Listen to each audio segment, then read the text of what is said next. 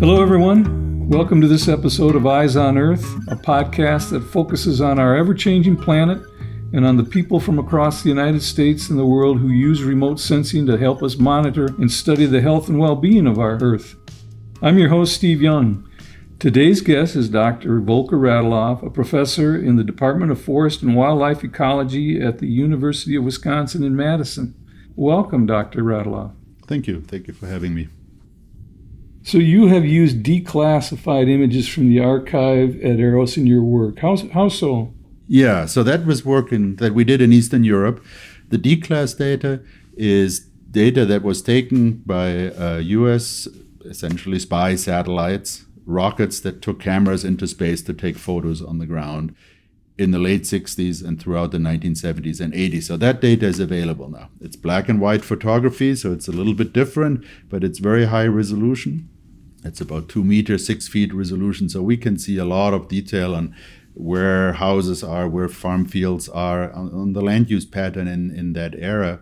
It's really exciting because it predates what we can get from the Landsat record by a decade or two. And that is important because when the Landsat imagery kicks into place, it was already the end of the Soviet Union and things had started to change in the mid-80s or so. Whereas with the 1970s data, we captured the peak of the Soviet era. So when you get that information, what do you do with it? So we have done one study in Romania. In Romania, there was a lot of logging after World War II because Romania was on the side of Nazi Germany in World War II and had to pay reparation to the Soviet Union. Romania is a poor country, so the way it paid was either with oil or with timber. And they harvested entire watersheds. So they would harvest 50,000 acres at a time or so. And with the corona data, these harvests happened in the 1950s, 1960s. We can see those harvests. We cannot see them in the Landsat record because it's too late. So we were able to make an analysis of all of Romania looking at those harvests, which were far more extensive than anything since. But in the corona data, the data is so detailed that in addition to the clear cuts, we could even see the rafts of the logs on the rivers that they used to transport them down. It's fun. I've worked with satellite data for a long time. The level of detail we can see in the 1960s in many places exceeds what we can see now. Do you have any idea what we were interested in when we were taking those images with you? Yes. The Corona program has been credited with keeping the Cold War cold.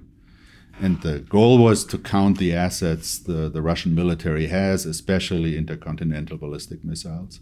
And it was very successful in doing that.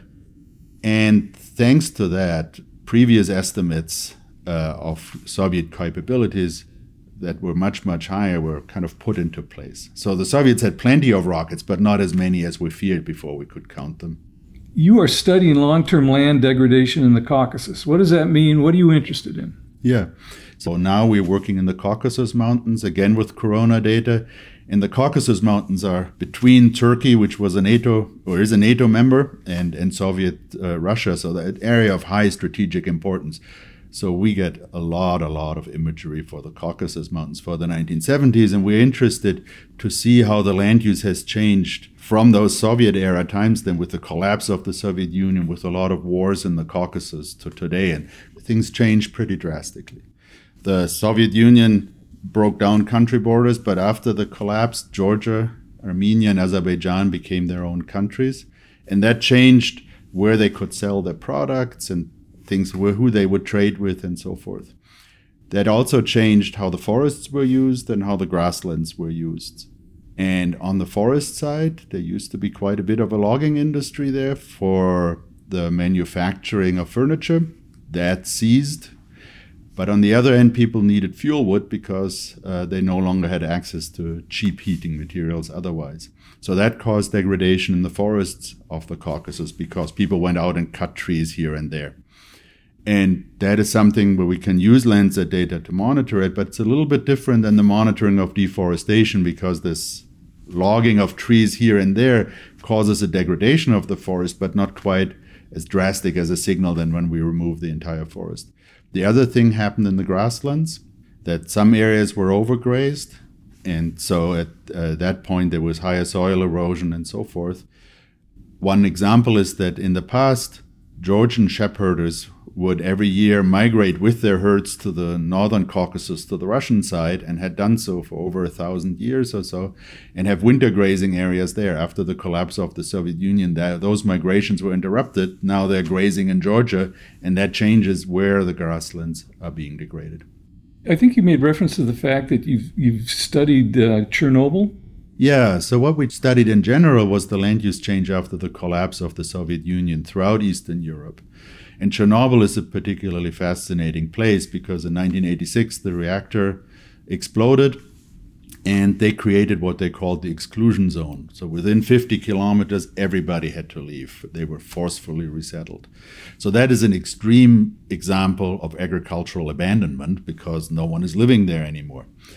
In 1991, the Soviet Union collapses. And so now we can look at what happens after that.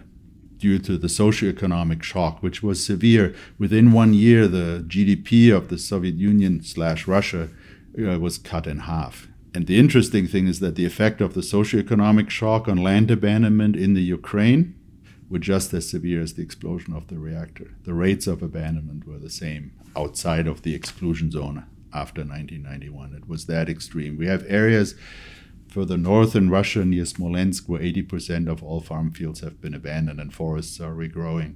Now, that's a rate of abandonment that is very, very rare. In the US, we also had abandonment in the Northeast when people gave up farming in New Hampshire and moved to South Dakota or so, but it was over a much longer period. In Eastern Europe, it happened very rapidly, and Chernobyl gives us a nice reference point because it was such an extreme event. But this socioeconomic shock in many regions had the same effect without the explosion of a nuclear reactor. How did you become aware of corona images? I had heard of the corona images for a while, and it was declassified initially already in the 1990s, and there were great documentaries showing how the corona capsules would be sent down from space with parachutes that airplanes would catch over the Pacific and so forth. So I was just fascinated by that. But then I thought for a while, just given my work in Eastern Europe, that having imagery from the 60s would be really important. And we started a project. We had a Fulbright scholar who came from Romania, who had a lot of experience geo-rectifying imagery from drones. And he got the corona bug. He started working with a software that's called Structure from Motion that can handle data from platforms that are not so stable. And corona is like that or so, and could rectify this with 14-meter accuracy, half a Landsat pixel or so. And that all of a sudden then opened the opportunity to do large area mapping. And were you aware that we had this corona imagery available here at AROS, or how did you become aware of that? Well, I knew we can order it through the National Archives. And then when we started ordering more, I learned that the actual imagery is at AROS and all the scanning is done here or so. And then at some of the meetings I go to, where we talk about land cover land use change, some of the contractors were there and they recognized my name and said, "Oh, you are one of our bigger users." So we started chatting. So this morning I had a chance actually to see the scanning operation and go down in the archives. It's very impressive to see. Yeah, I was going to ask you what you thought of that. You saw not only the scanning, but the film archive. So it's immense. Yes. And it is so neatly organized and everything. I mean, clearly the films are in good hands here or so, but it's such a rich data source that my secret hope is at some point the USGS will do with the corona data what was done with the Landsat data and scan the entire archive and make it freely available. And I think that would change how the community is using it. So right now, even within the Landsat science team or with in the remote sensing community, people are aware of corona, but there is a barrier to use. And lowering that barrier, I think, would be great.